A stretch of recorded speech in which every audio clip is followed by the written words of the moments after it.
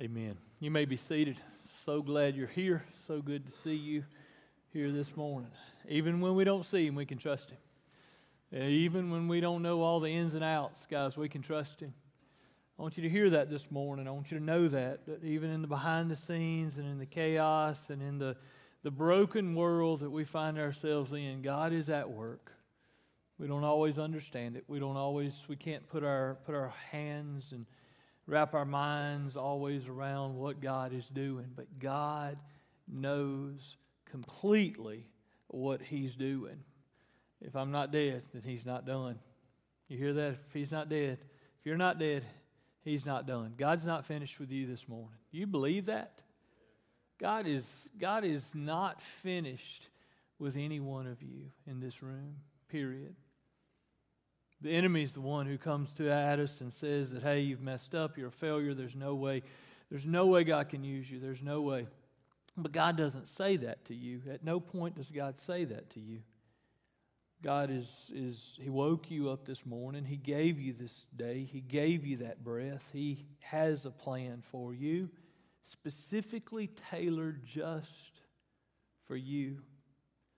This past Wednesday night, I was over in the book of Matthew. Go there with me, Matthew chapter 26. I'll bring you up to speed. We're reading the Bible together as a church, and just reading through the Life 260 reading plan. That's all it is, and we're working through it as a church. If you look there in your bulletin, you'll see there inside that block the verses. That's where we will be reading into next week to just give you an idea, to bring you up to speed.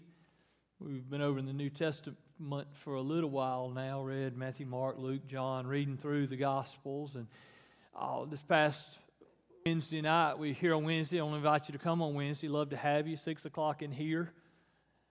We were talking about Peter. You know, Peter's always a good example. He's always a good example of us because we look a lot like Peter. And here in this little snippet, this little really almost today, we see in Christ's life, we see in the disciples' life, we see in specifically Peter's life, we see the roller coaster that looks so much like us, so much like me, it's pitiful. He starts out here, we have to jump over into John to find another portion of it, but looking here at Matthew chapter 26, beginning in verse 31, it says, "Then Jesus said to them, 'You will all fall away because of me this night, for it is written, I will strike down the shepherd, and the sheep of the flock shall be scattered. But after I have been raised, I will go ahead of you to Galilee.' Notice this, church. But Peter said to him, 'Even though all may fall away because of you, I will never fall away.'" You ever said something like that to God? Have you ever in your repentance and in your coming back to the Lord say something like, "Lord, I'll never do it again"? Have you ever done that? We all have, if we're honest. We're convicted, we're broken, we hear words and we're like, "I'll never fall away." That's what Peter says here.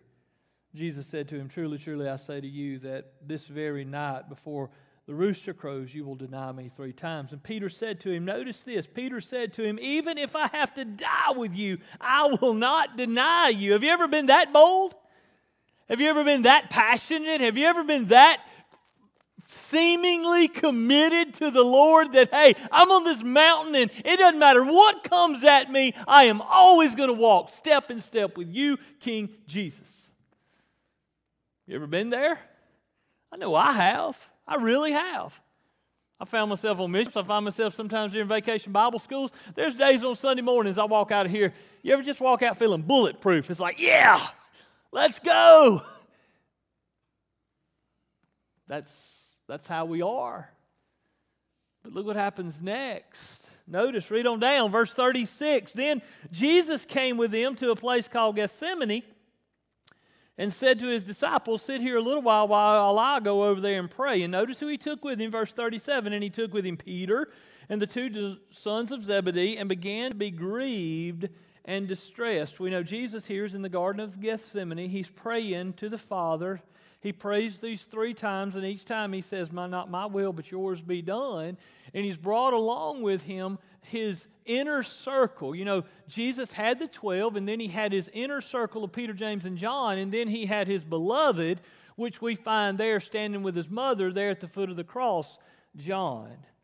Here, Peter, James, and John is with him there in the garden, and the one just moments before. What did Peter say? Hey, Jesus, I will never leave you, even if I have to die for you. I ain't turning my back. Look at verse 40. And he came to the disciples and found them sleeping and said to Peter, so you men could not keep watch with me for an hour? The same Peter, have you ever done that? The same Peter who in one moment is saying, Jesus, I will serve you. I will never run from you. The next minute we're sleeping on the job. He's reprimanded. Quickly, hold your finger there. Turn over to the book of John. Turn over with me to John chapter 18 and look at something with me. Very important.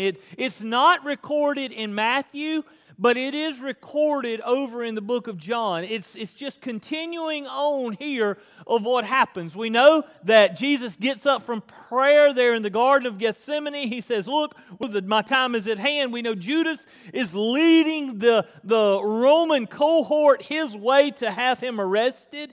And notice what over in John chapter 18, verse 10, Peter, this same Peter, remember, this is the Peter that one minute, I'll never leave you, Jesus. The next minute is sound asleep there in the garden. And here he is. He clocks back in and he shows back up. And in chapter 18 of the book of John, verse 10, he says this, Simon Peter then, having a sword, drew it and struck the high priest's slave and cut off his right ear. And the slave's name was Malchus. So Jesus said to Peter, put the sword into your sheath. The cup which the Father has given me, shall I not drink it? Flop it back over to Matthew. Here we are. The same Peter, I'll never leave you, Jesus, is sleeping in the garden. And the next minute he shows back up and he pulls his technically, it's not a long light knife.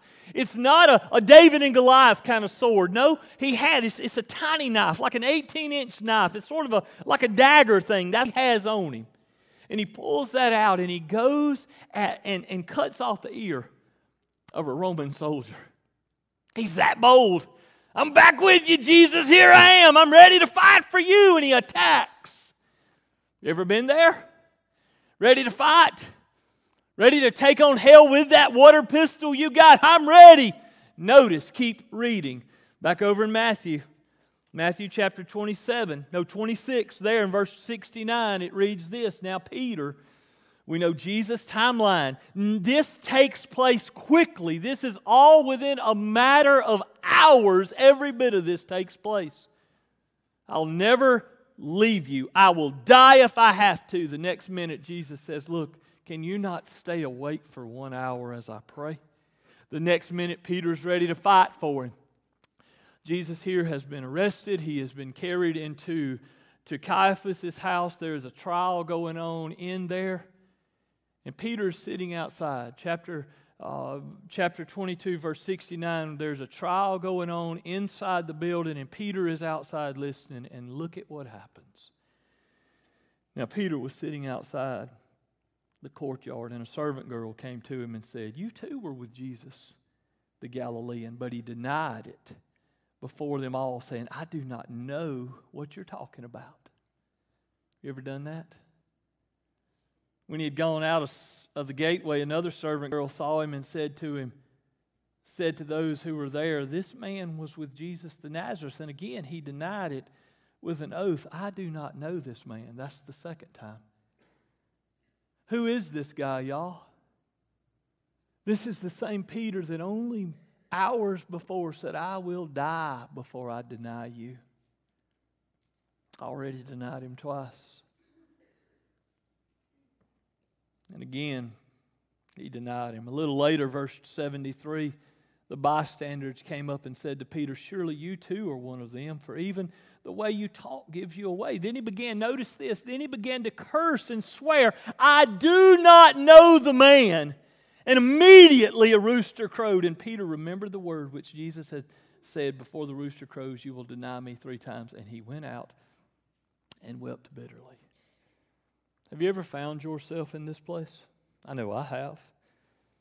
I have found It's like a roller coaster. It's like I'm on fire, and it's like I'm backsliding, falling away. It's like I'm on fire, and the next minute I'm in the world. It's like Lord, I'm on the mountain with you, and then I find myself over far, far away, and it's like, oh, wretched man that I am, who will free me from this body of death? And Satan takes that, and he condemns every single one of us, because if we're honest with ourselves, every single one of us probably live a pattern very similar to this. May not be with that frequency, but there's none righteous, no, not one. We all mess up. We all fall short. We all make mistakes. We let our mouth get really big. We let our pride get very big. We think way, way, way highly of ourselves. And we fall short, and the enemy is always there whispering. The enemy is always there whispering. Wednesday night I pointed out, here's the deal, that God used him. Okay? Wednesday night the point was, in spite of all of these ups and downs of roller coasters, God still used this Peter. Praise God that we serve a God who overlooks. And do we sin? Romans 6:1 says, do we sin that grace may abound? God forbid. We don't get away. We don't go off and say, well, I can live how I want to. I can go find myself in this bad place because I know God's going to forgive me. That's wrong. But when we get away, we serve a God who understands. He knows our stature. He knows our frame. He knows that we're but dust. He desires us to be holy as He's holy and to walk in obedience to Him. But when we mess up, here's the deal. God we serve does not kick us out. The God we serve does not give us what we rightfully deserve. Praise God. He shows grace, and He shows mercy, and He shows a long suffering that none of us can comprehend or imagine. But I want you to look at something there. Luke adds a verse. Luke adds a nugget that's very, very important for us to see here.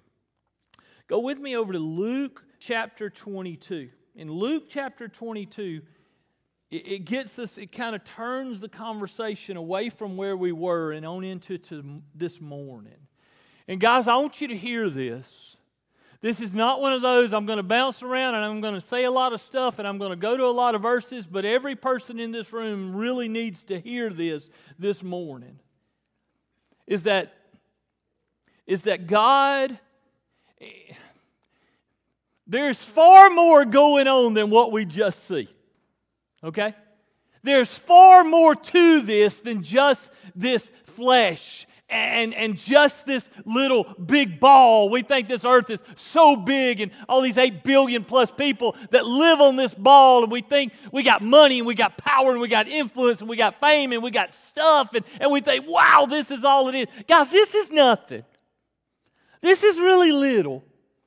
We're really tiny in the grand big scheme of things, and when we realize that, and when we can step back away from this fairy tale that we find ourselves sort of wading through down here on this earth, and when we see that the players are so much bigger and we're really nothing more than the pawns that are used in this massive big spiritual battle that's going on.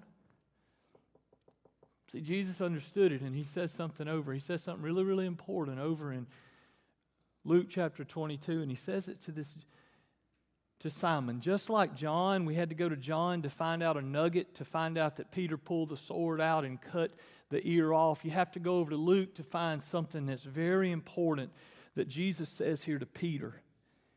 And He says it down in Luke chapter 22. Look at verse 31. And this is right before, in the context, this is right before, and I'll read you and I'll show you where it is. But look at what Jesus says. Simon, Simon, behold, Satan has demanded permission. Very important. He's demanded permission to sift you like wheat. What is sifting? Well, they would take the wheat inside of its hull while it's still, it's not shaking it off, and they would take it and he would just shake it. He sifted it. He's taking it and he's shaking it up. And Peter is being told here by Jesus that, look, Satan has demanded permission to sift you like wheat, but I have prayed for you that your faith may not fail, and you, once you have turned again, strengthen your brethren. Notice the context. Look at the next verse. But he said to him, Lord, with you I am ready to go both to prison and to death. And he said to him, I say to you, Peter, the rooster will not crow today lest till you have denied me 3 times. You see the context.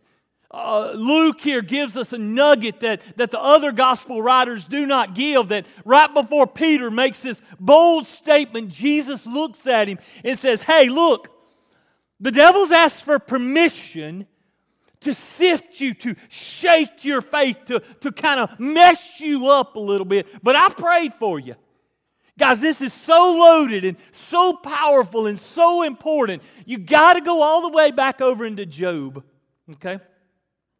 Over in Job chapter 1, turn there with me. There's something that happens over in Job chapter 1. I'm telling you, every bit of this is so important for us to get beyond and almost take our heads and pop it above the cloud and the lie and the smoke and mirror game that Satan has us all trying to chase and figure out and trying to, I'm better than, and she's better than, and I'm more powerful than, and I've got more money, and I got more education, and I'm better than, and me. Guys, at the end of the day, none of that matters.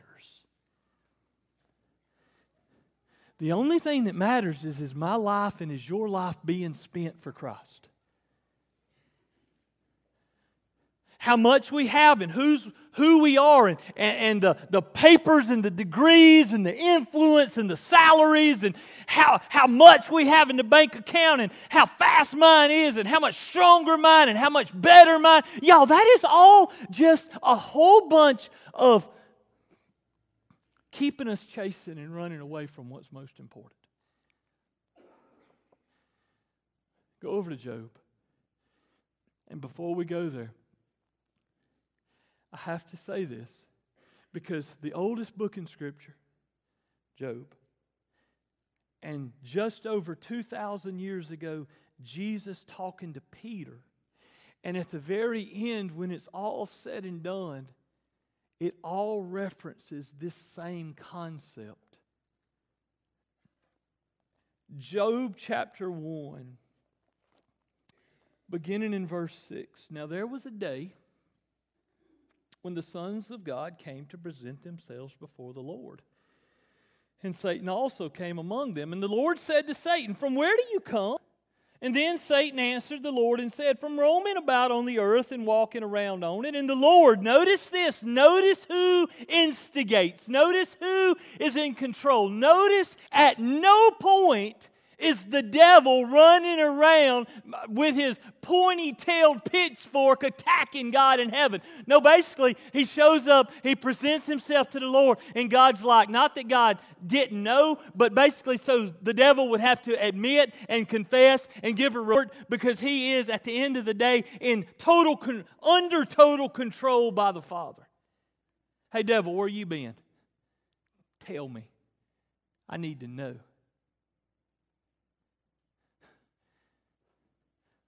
Y'all, there's great power in that.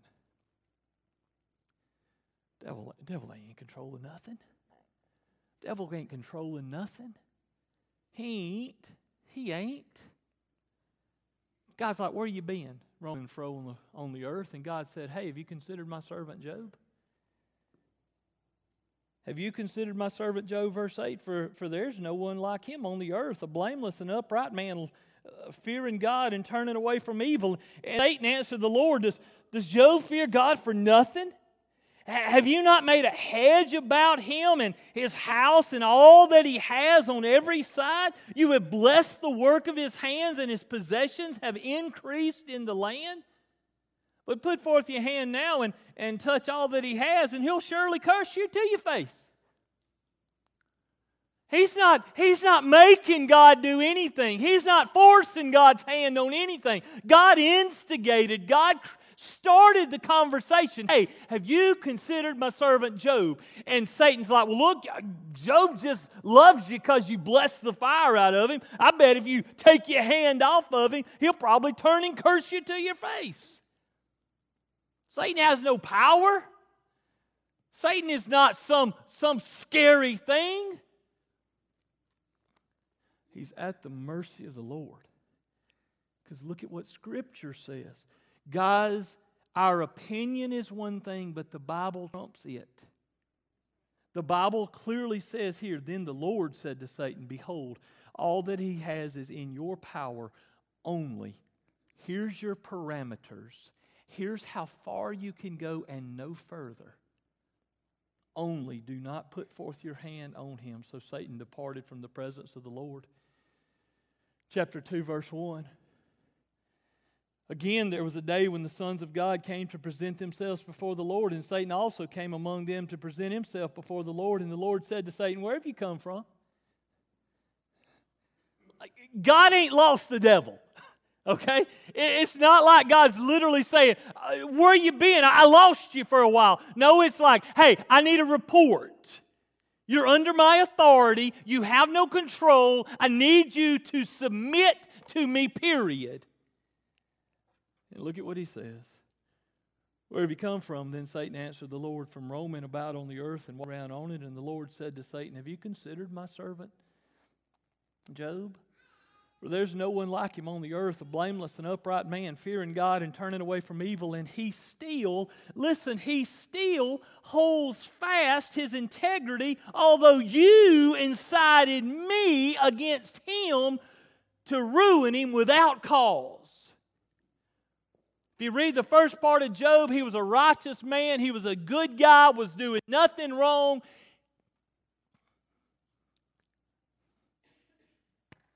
I think we can all put ourselves at times in that Job position. And at times in that Peter position. 2,000 years ago, Jesus looks at Peter before Jesus goes into the garden and prays, and he looks at Peter and he says, hey, Simon, Simon, Satan has basically asked for permission to mess your world up. Jesus already knew it was coming. He's asked for permission to sift you like wheat, but listen, I prayed for you. The Savior of the world looks at one of His own and says, look, the devil is coming at you, and he's asked for permission to come at you with everything he's got. And here's what I've done. I've already stood up and prayed for you that when all of this is over, because it's going to be bad, that you don't lose your faith, that you stay strong, that when it's all said and done, you're able to return. Look at it, what He says. Luke 22. Simon, Simon, behold, Satan demanded permission to sift you like wheat, but I have prayed for you that your faith may not fail, and you, once you have turned again, strengthen your brothers. Peter, the war you're about to face is going to be real. The enemy is standing in the throne room of heaven, and he is accusing you. And he has asked permission to sift you. And when you turn back, strengthen your brothers. Guys, there's a war that is raging, and there's an enemy who is... We do not get anywhere in Scripture that tells us those business meetings end. We do not get anywhere in Scripture that, see, here we are. We're sitting here and we're like, wow, I got a job, and whoa, I got money, and wow, my life is so big and important, and I am the center of the universe, when all the while there is this massive, God-sized, big spiritual battle going on behind the scenes of spiritual things and conversations. And we think what he and she thinks about us really matters. We've bought into the lie that as long as I wear the right clothes and have the right car and have the right amount of money, right degree, and I get the right crowd to attaboy me and pat me on the back and say, hey, you're somebody. Guys, none of that matters. Because there is a much bigger, much more cosmic, much more, I can't even explain, thing going on in the heavenly heavens. There's an enemy that is coming after you. And he is accusing you. And he is standing before the God, even probably, for all I know, I don't understand how it works, but possibly even now accusing us before the Father. Go to Revelations. Go to Revelation 12. Revelation chapter 12. Turn there with me. Look at this with me. Look at what is going on. The Bible says. Not our opinion says, not what, well, I've always heard, or well, this is what I think happens. This is what the Bible says. In Revelation chapter 12, beginning in verse 9, it says this, and the great dragon was thrown down, the serpent of old, who is called the devil and Satan, who deceives the whole world. He was thrown down to the earth, and his angels were thrown down with them. Then I heard a loud voice in heaven saying, now the salvation and the power and the kingdom of our God and the authority of His Christ have come. Listen. For the accuser of our brethren has been thrown down, he who accuses them before our God day and night. Church, we don't wrestle against flesh and blood. We don't wrestle against each other. Our problem is not people. Your problem is not a human.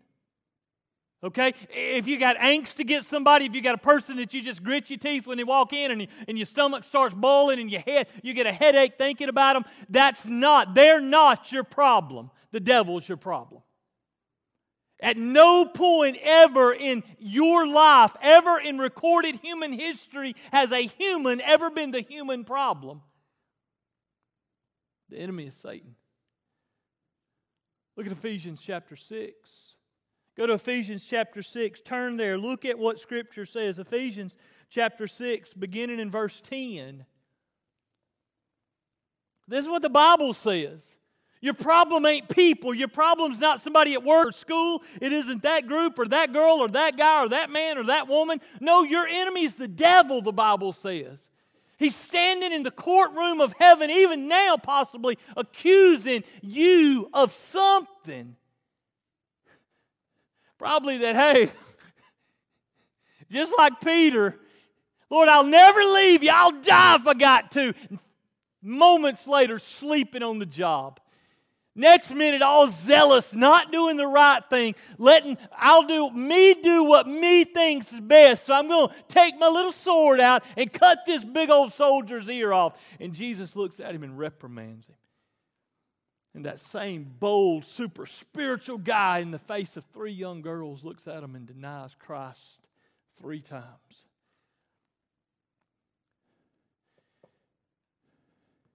I can only imagine Satan. See there, and you're going to use that one? See there, you're going to use that one to lead your church? See there, you're going to use him? You're going to use her? This person that's lied to you, this person that come up and repented and said they'll never, never, never do it again. And there they are. Look, God, they're doing it again. Don't you see what they're doing? They're doing it again. Guys, your problem ain't people. Your problem is him. The Bible says over in Ephesians chapter 6, verse 10, it says this, finally be strong in the Lord and in the strength of His might. Put on the full armor of God so that you will be able to stand firm against the schemes of who? Your neighbor? Who? Your co-worker? Who? Your mom-in-law? Person that broke up with you? Person that got the job and the promotion and you didn't get? Boss, co-worker that seems to always be out and get you? That's not what the Bible says. The Bible says to be able to stand firm against the schemes of the devil.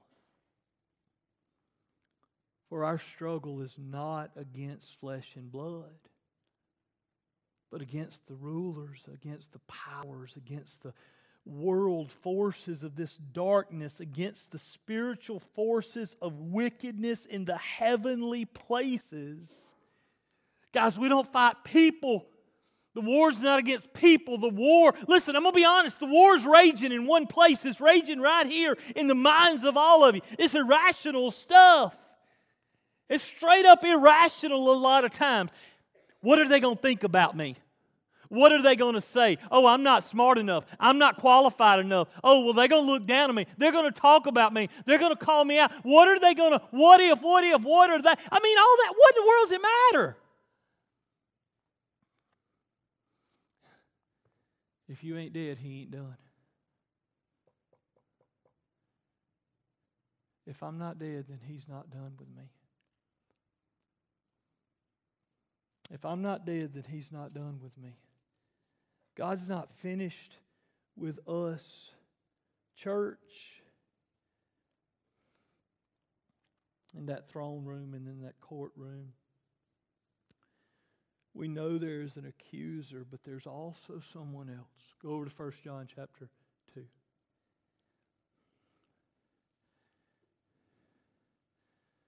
You're like, well, Brother Shannon, how do I make it then?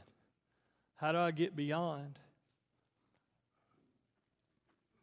Accuser ain't going to stop. Bible says over in Revelation, day and night, an accuser of the brethren. He's constantly. But you know, just as often as the devil stands up and says, look at what she did. See there, she stood up in a church and she promised she would never. She sat there in the pews and was convicted by your Holy Spirit and made a promise and made a commitment. And look, she done gone out and done it again. Verse 1, chapter 2, 1 John chapter 2, verse 1. My little children, I am writing these things to you so that you may not sin. And if anyone sins, we have an advocate with the Father, Jesus Christ the righteous. And He Himself is our propitiation. You're like, Brother Shannon, what is propitiation? Propitiation, He's our mercy seat. He is our satisfaction. He is the one who completely satisfied the penalty that my sin and your sin rightfully deserved when Christ hung there on the cross and said, it is finished, and the wrath of God was poured out on His body, and He died there on Calvary. Your punishment, my punishment, everybody else's punishment. Look at what He says. And He Himself is the propitiation for our sins, and not for ours only, but also for all those who are in the world. Christ died for my rebellion. He died for my sin. He died for those days that I say, Lord, I'll never fail you, and then I go fall asleep. For when I'm ready to tackle hell with a water pistol, and then I'm denying Him before the 3 little girls. And the devil's up there saying, hey, there he is again. There she is again. There they are again. They've done promised, and look at what they're doing. God, they're failures. How in the world are you going to use them?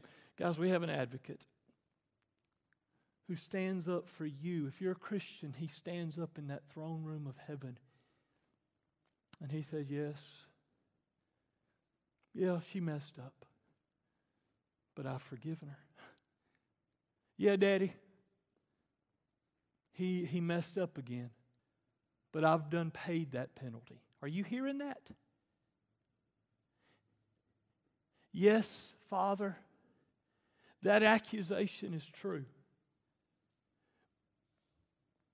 But the punishment that they deserve, I've already paid that one too.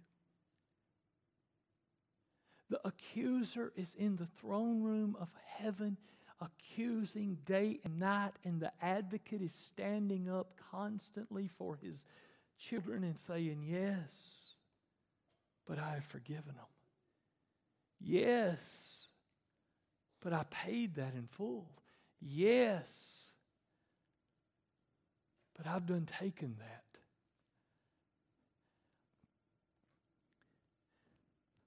Guys, the lie is, it's just that. It's just a lie. Jesus looks at Peter and says, Simon, Simon, Satan has basically asked for permission to sift you like wheat, and it's going to be bad. But when you turn again, I need your faith to be strong, because you got to go lead the brethren.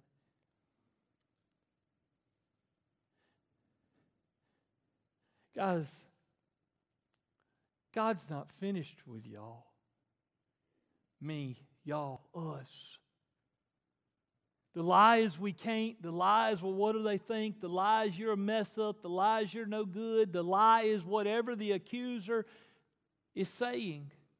But it's just that. It's just a lie. The Father is looking over at the Son and saying, yep, forgiven.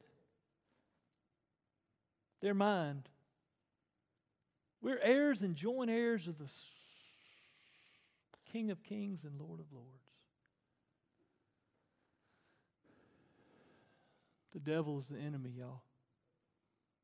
There may be some of you in this room this very morning that,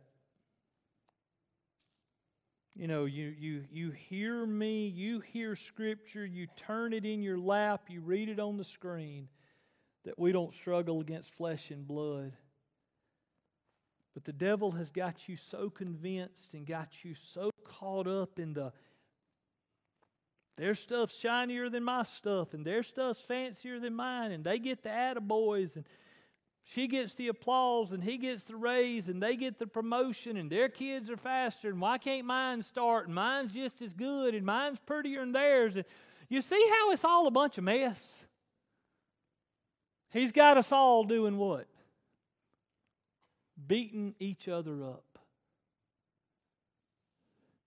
Because here's the deal. As long as we're fighting against each other, we're not fighting the true enemy.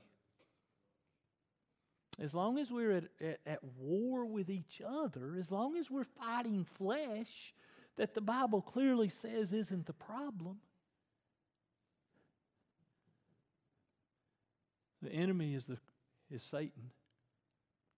Your enemy is Satan. Do you hear that? Not people. I'm not downplaying the hurt. I'm not downplaying the trial. I'm not downplaying you. I'm not playing it one bit.